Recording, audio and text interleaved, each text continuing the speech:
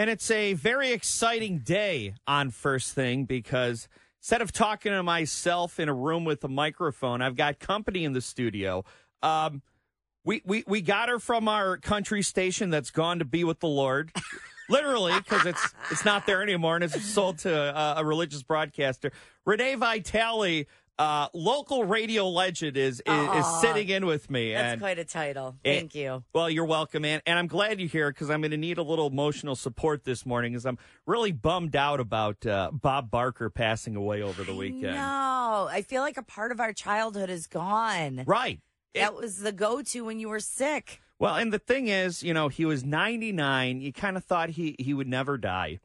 What a life, though. 35 years with the greatest job in the history of the world. I mean, being a talk show host is the dream. And, I mean, how many kisses did he get from America's grandmother on that show? Right. Yeah. And he was the go-to when you were homesick from school. Yeah. And that's what, besides the joke everyone was making about him getting close to 100 without going over. Yeah, that's what everybody remembered was that when you were a kid, you were homesick from school, you would watch The Price is Right. Yep. And for me, I remember in the summer as a kid, my siblings and I watching it. It was on at 11 a.m. Mm-hmm. And then once The Price is Right was over, it was time for lunch and to go see what your friends were up to. That's exactly right. Yeah. Oh, gosh. What a great show. And, I mean, I got to be honest, too. This is not a knock against Drew Carey. He's actually almost been doing this for 20 years. He took over in 2007. Has it really been that long? I know. Doesn't time fly? It really does. But I haven't watched. It's just not the same. Same thing with Jeopardy without Trebek. No disrespect. It's going to be the same thing with Wheel of Fortune. I will watch Harv on Family Feud, though. I think he's the best host the Family Feud's ever had. You are correct. That is one where the replacement was better than the original, I would say. Yeah. I mean, Harv just has this thing where he gives the camera a look and you just end up dying. It's not even the dialogue. It's the looks. Right. Right. Some sassy old lady will say something mildly suggestive, and Harv will just look at the audience that you'll just die laughing. Yep. Rest in peace, Bob Barker. Of course, I remember him from his cameo in Happy Gilmore. The price is wrong. And I'll leave it at that. Right. There we go. Yeah. Thanks. See, you remember the FCC rules. What did you think of Donald Trump's mugshot, by the way, that was released on Thursday after he was booked at the Fulton County jailhouse? I was thinking it is so sad that Saturday Night Live is not on right now because this is pure gold. It was like fish in the barrel for those writers. Yeah, and could you imagine the skits? And their Trump guy is really good now. I mean, sometimes I'll be watching Donald Trump and he'll remind me of the guy in SNL instead of vice versa. You're like, is this a Saturday Night Live skit that we're watching right now? Right. Well, I often say that, I don't watch Netflix or Hulu because the news is crazier than anything you can stream. This is better than any kind of show that could be written. Right. Like if you were to, go back in time 10 years ago and take a newscast from now and show it to executives at Netflix, they'd probably pass on it and send it to Tubi. But it's nuts.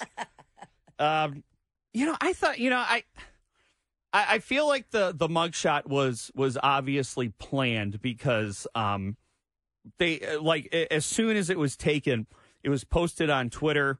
They started making merchandise out of it, and I think he's supposed to look strong and defiant, but I don't know.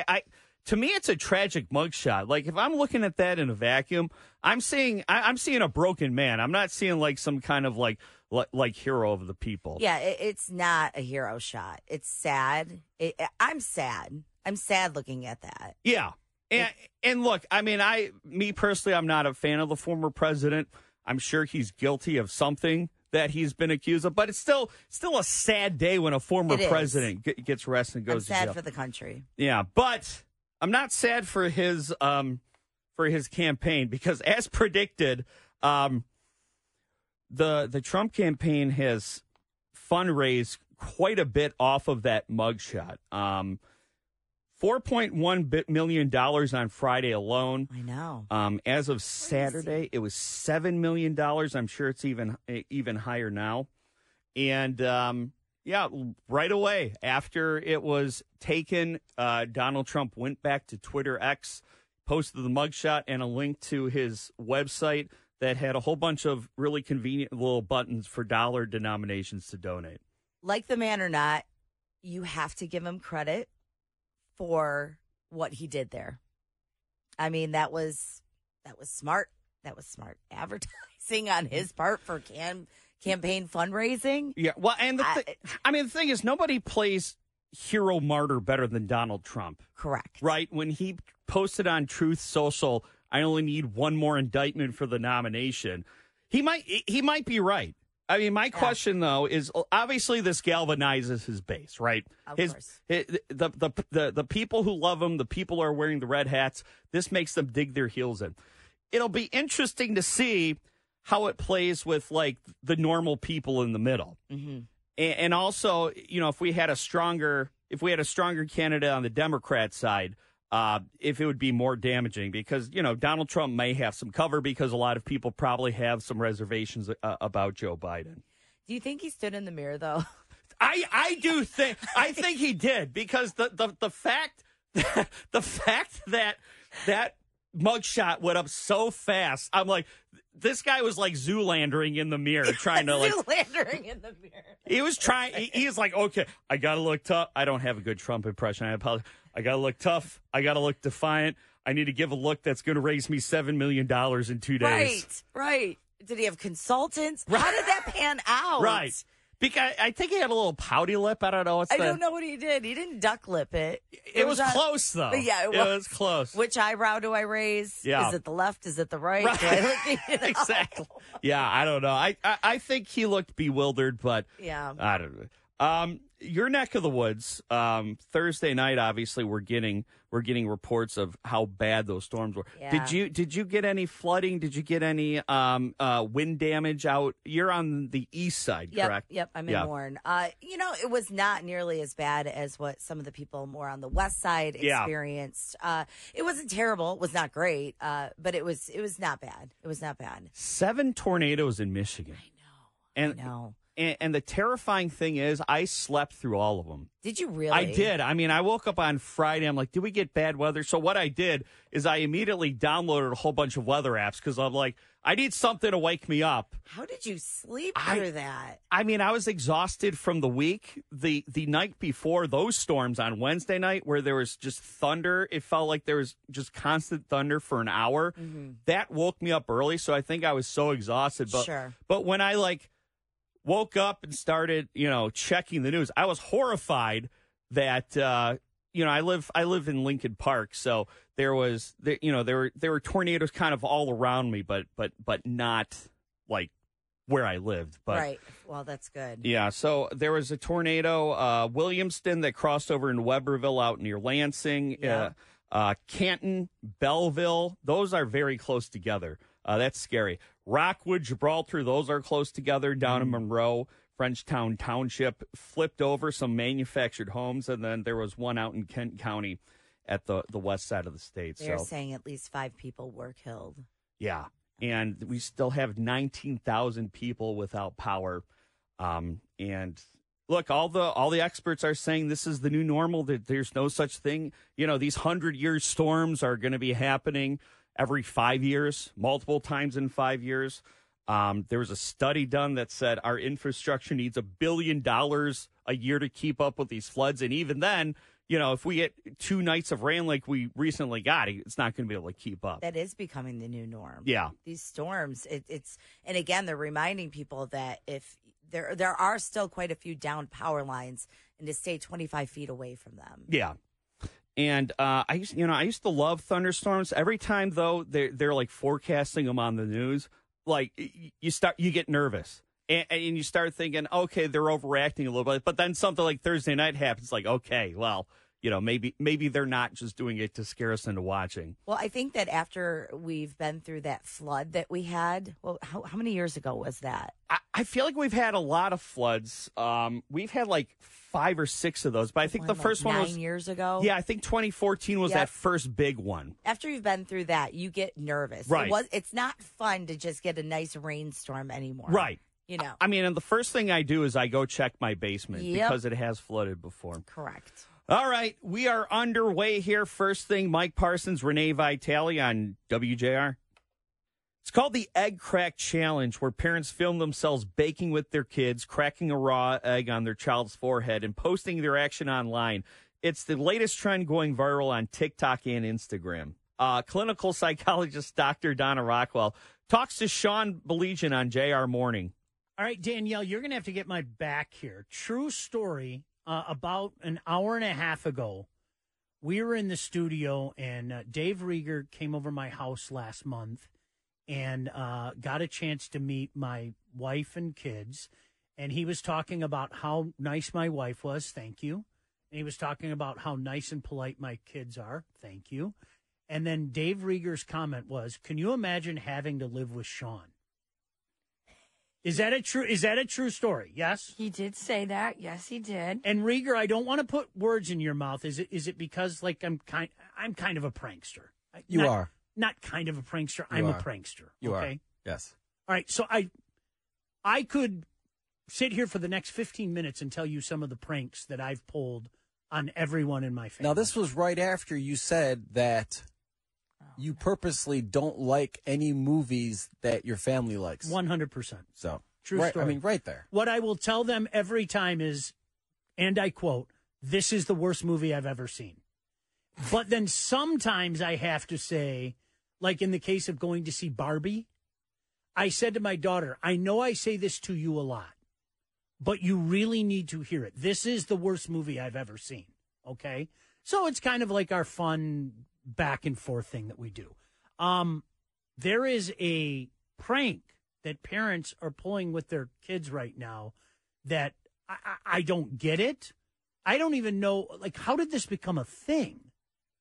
This is, and again, listen, as a prankster, I'm willing to pull quite a few pranks on my wife and kids, okay? I am. I'm not going to go down this road. Donna Rockwell, clinical psychologist, joining us to talk about this. Donna, I don't know how this stuff starts on TikTok, but in case people out there have not heard this, it has parents surprising small kids by cracking an egg on their head and then posting it online. I don't know what the significance is. Perhaps you can explain this to me, Donna, because I'm lost. Thank you for joining the show.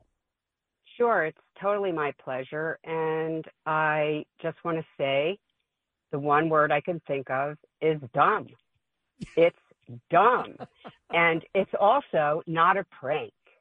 It is startling a child that's expecting you to be kind to them, and you are smashing an egg, never mind the salmonella poisoning possibility, on their head. I don't think you really need to be a psychologist or a brain surgeon. You just have to be a human being to know that if your parent is doing that kind of prank on you, they're not really considering how you feel. And also, the trust bond, the attachment is so important during childhood that if you do this, if you crack an egg on your kid's head and end up laughing at them, you're creating a shame cycle for your kid. And also a situation where they just won't ever trust you and maybe not other people either. I read up on this, and the notion is that, one time won't hurt, but one time does hurt. Yes, it does. And we make decisions in those moments, and it's unconscious. And then for the rest of our life, we don't know why we don't trust people, but it could have come absolutely from that experience. Donna, it's interesting because, again, I am part of the reason why I brought up what I did to Dave is I wanted to do it for your benefit as well. I play pranks on my kids all the time, and they're older and they're used to it now, and they know Dad's being silly. I can definitively say there was never to startle or embarrass them or humiliate them. I'm sorry, I don't understand the thing, and it's not just that. But then you're posting the video. So, perhaps their friends, their peers can see them in that humiliated, startled moment. I don't understand the humor in that. And exactly. when reality TV started, I was very concerned being a media student. I used to work at CNN as a reporter, and then I became a psychologist. And I started Already Famous with Dr. Donna to help women and girls in particular say no to the algorithm of social media. And that's what we're getting to talk about here, is we cannot let social media infiltrate our brains such that parents think it might be a good idea to smash an egg on their kid's head. So I think that it's gotten really out of control, social media, what goes viral. I mean, maybe there was a time a parent did smash an egg on their kid's head, but thankfully we didn't have to see it. But now it goes viral. And anything that catches the imagination, that triggers the brain amygdala so that we are activated, we will go toward. But that doesn't mean it's healthy. And that doesn't mean we're bringing up healthy children in this atmosphere. So I used to do pranks too. I had 2 boys growing up. I never had a daughter. Mm-hmm. And I would say to them, if you guys can't get along, we're going to have a tea party. We're going to have a tea party. And that was my way of letting them know in a humorous way that they needed to change their behavior in that moment. So that was a bit of a prank, but there's no shame. There's no potential to have your kids say, Mommy, why did you do that to me? Yeah, so. I don't get it. Boy, Donna, you and I, we could sit and have a conversation. I could not agree with you more about social media. It is amazing how it's changed people I know. It's almost like this alter ego started with some of my friends, some mild-mannered people that just turned into a maniac on social media. I'm just not a social media fan at all. Unfortunately, it's my job. You have to be a part of it. But the desire for some of these people, look at me, look at my views and everything, at the expense of your children, I'm going to have to take a pass there. Right. And, social media is good for some things. It brings some marginalized populations together where they can meet. It does have good qualities, but this negative is so huge. And in fact, Sean, I think it's actually informing how the human brain is developing, how it's evolving. Because the more we have this device in front of us, and we have an attention span that used to be 8 minutes and now 8 seconds and now it's 3 seconds, that's a problem. So this is where I think parenting is essential to get to the main point of what we can do for our children, which is to limit their amount of social media, to be involved in what they're seeing. This is a new day and age, and parents have to take control, and go outside with your kids, do activities with your children so they're not on social media, so they're living their lives. As you put it, we didn't need to call the expert, but I'm glad we called the expert. Dr. Donna Rockwell, clinical psychologist. Oh my gosh, Renee, we're out of time this segment, but we're definitely gonna have to talk about this after the news here. Yeah, I gotta turn my mic on. That's okay. Forget Dr. Steve. We've got it figured out here when it comes to relationships. Yeah, we've got a lot of doctors, and we won't charge your insurance. It's First Thing with Mike Parsons, Renee Vitale on JR. And I'm joined by Renee Vitale here in studio. And Renee, before the break, we were listening to that interview with Dr. Donna Rockwell about this egg crack challenge where people are cracking eggs on their kids' foreheads and posting it on TikTok. I was getting infuriated watching those videos. Well, here's the thing. All right, we were talking about it. It's one thing for kids to do stupid things on social media. We did a lot of stupid things as kids. If social media was around, that would have been a moralizing video. But these are adults. Right. These are the people that are supposed to be protecting their children. Right. And I mean, it's nothing new. I mean, I remember, I think it was Jimmy Kimmel who did that thing where you told your kids there were no Christmas presents. It's very awful. It's very exploitive to do this stuff with your kids. All for likes on social media. Right. Is it worth it? I mean, because now your kid, whenever you call your kid, over, they're always going to be worried that you're filming something on social media for them, or you're gonna ambush them with something. It's a form of bullying. You're bullying your children. You're cyberbullying your kid. Yes. And then could you imagine? I mean, I remember when I was a kid. Could you imagine? They get upset, they start crying, they start bawling, and now that's up on the internet for everybody to see. Exactly. So stupid. So you have been recently wifed up. Yep.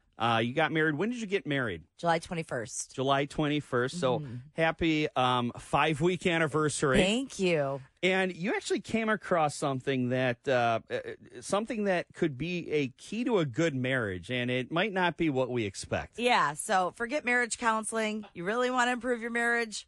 All you got to do is hit up Cedar Point and then go watch a good horror flick. So throwing up on my wife on the Magnum would be good for our marriage? I don't know if I'm suggesting that. Okay, good. I just want to be clear.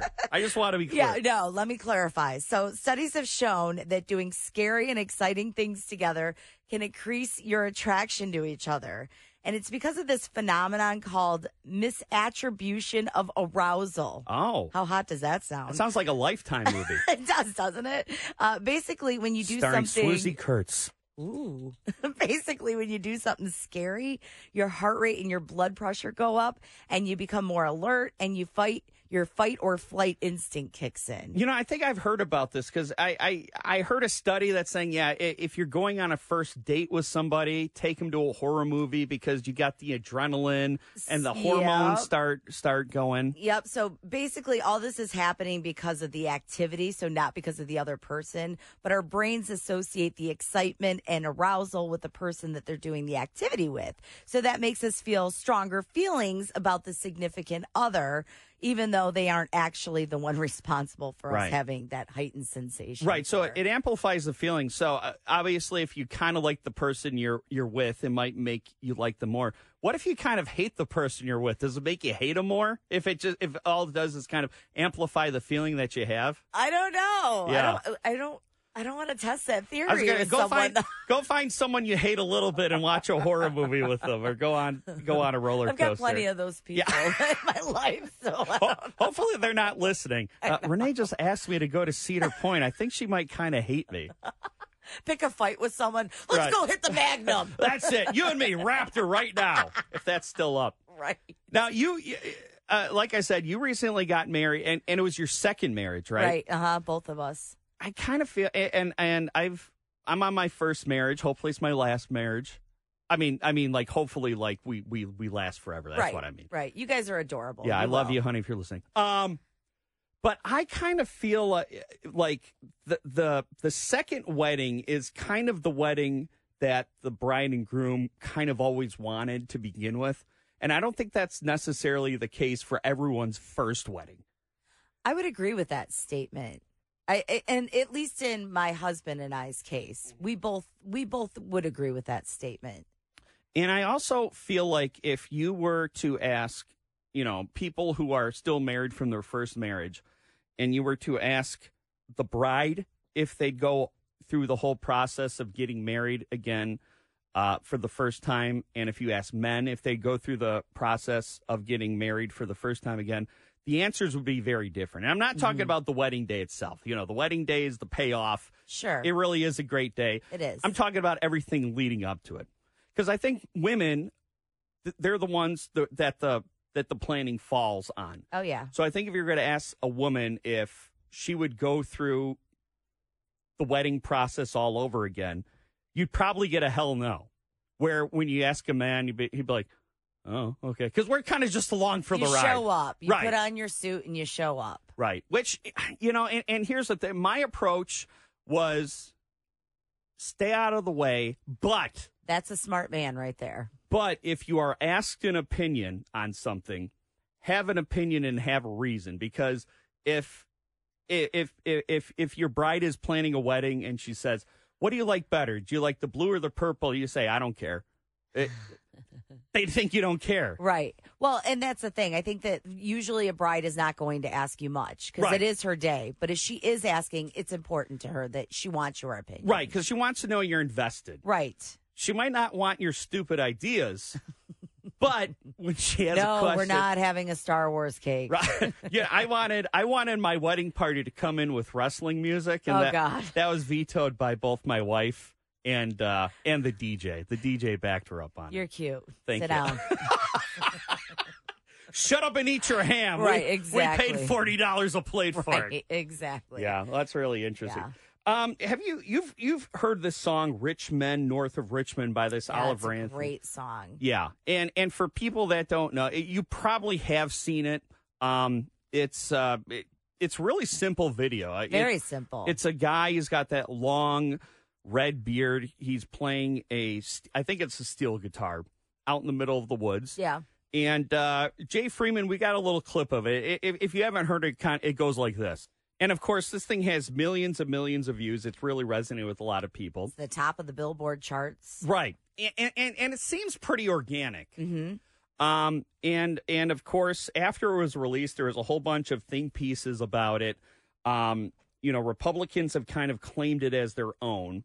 They even played it at the beginning of the debate. And he has said Yes. that he is in the middle of the aisle. He does not claim one side or the other. He's made that very clear over and over. Yeah, and actually, he posted a video from the front seat of his truck, as all great commentary on YouTube takes place.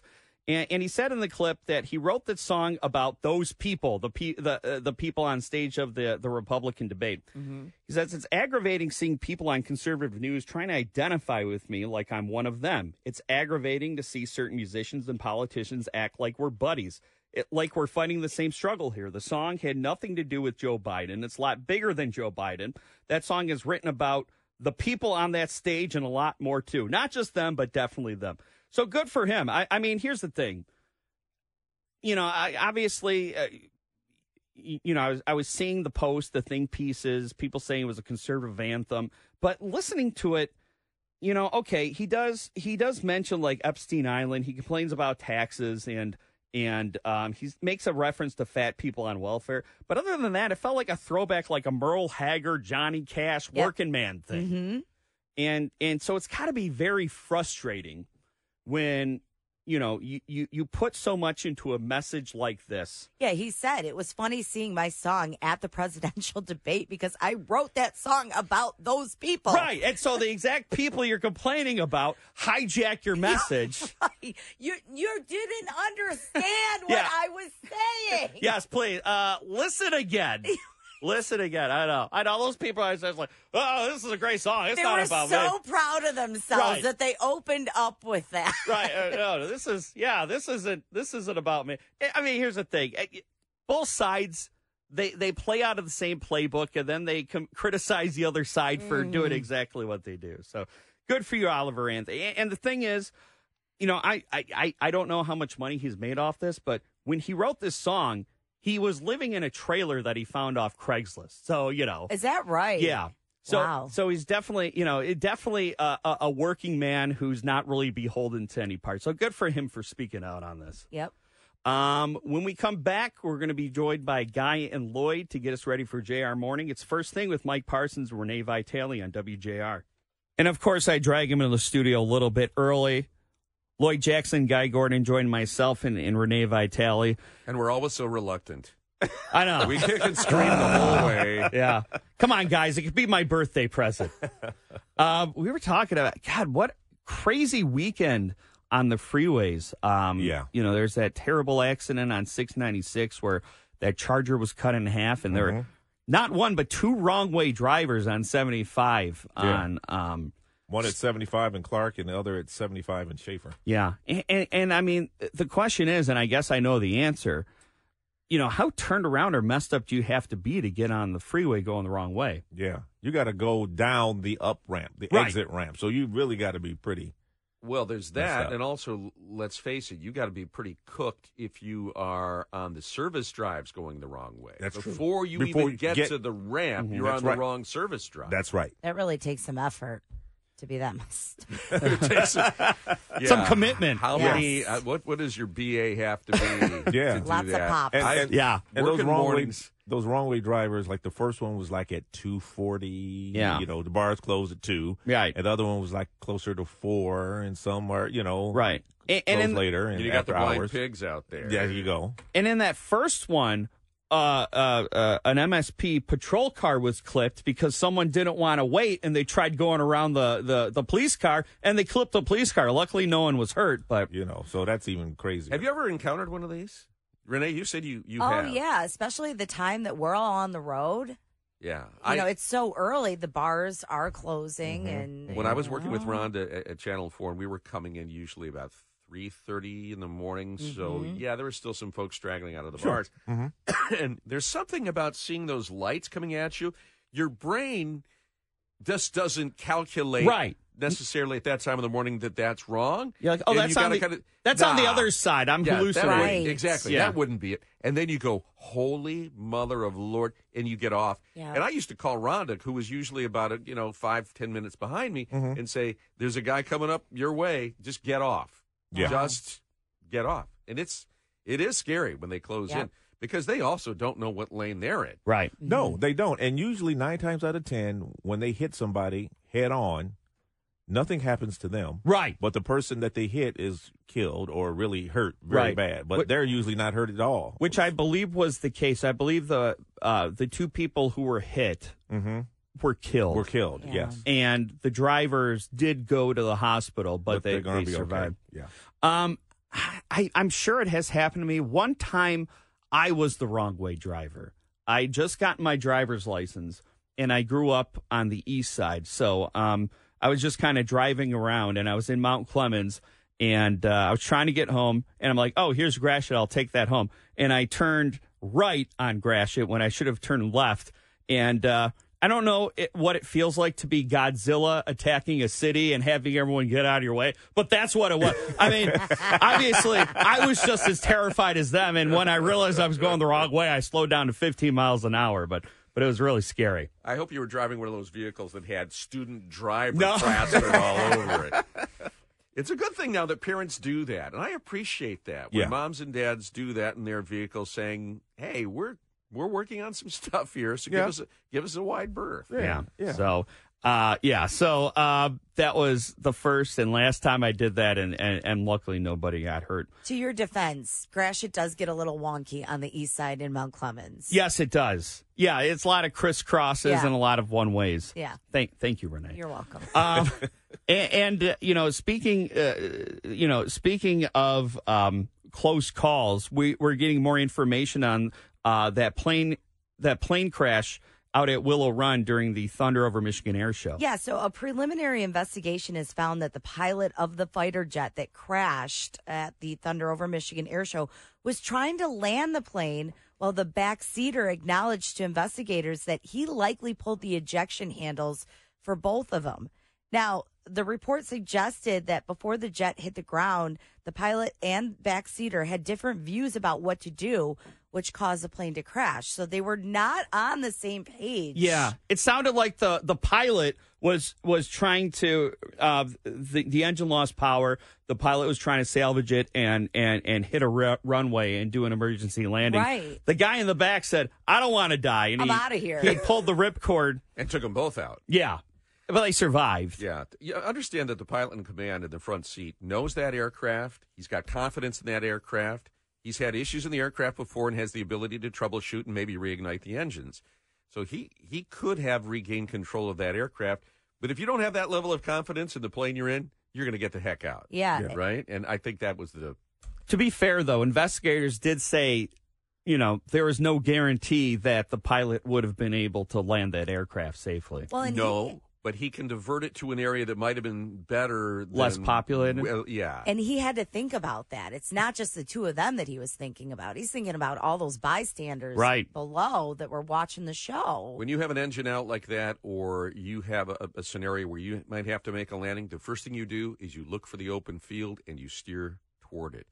Then you start your troubleshooting. That must have been a tense ambulance ride between the two of them to the hospital. I could have landed it. I told you I had it. I told you. Just wait. Give me one more second. JR Morning coming up with Guy Gordon and Lloyd Jackson. Renee and I will be back tomorrow.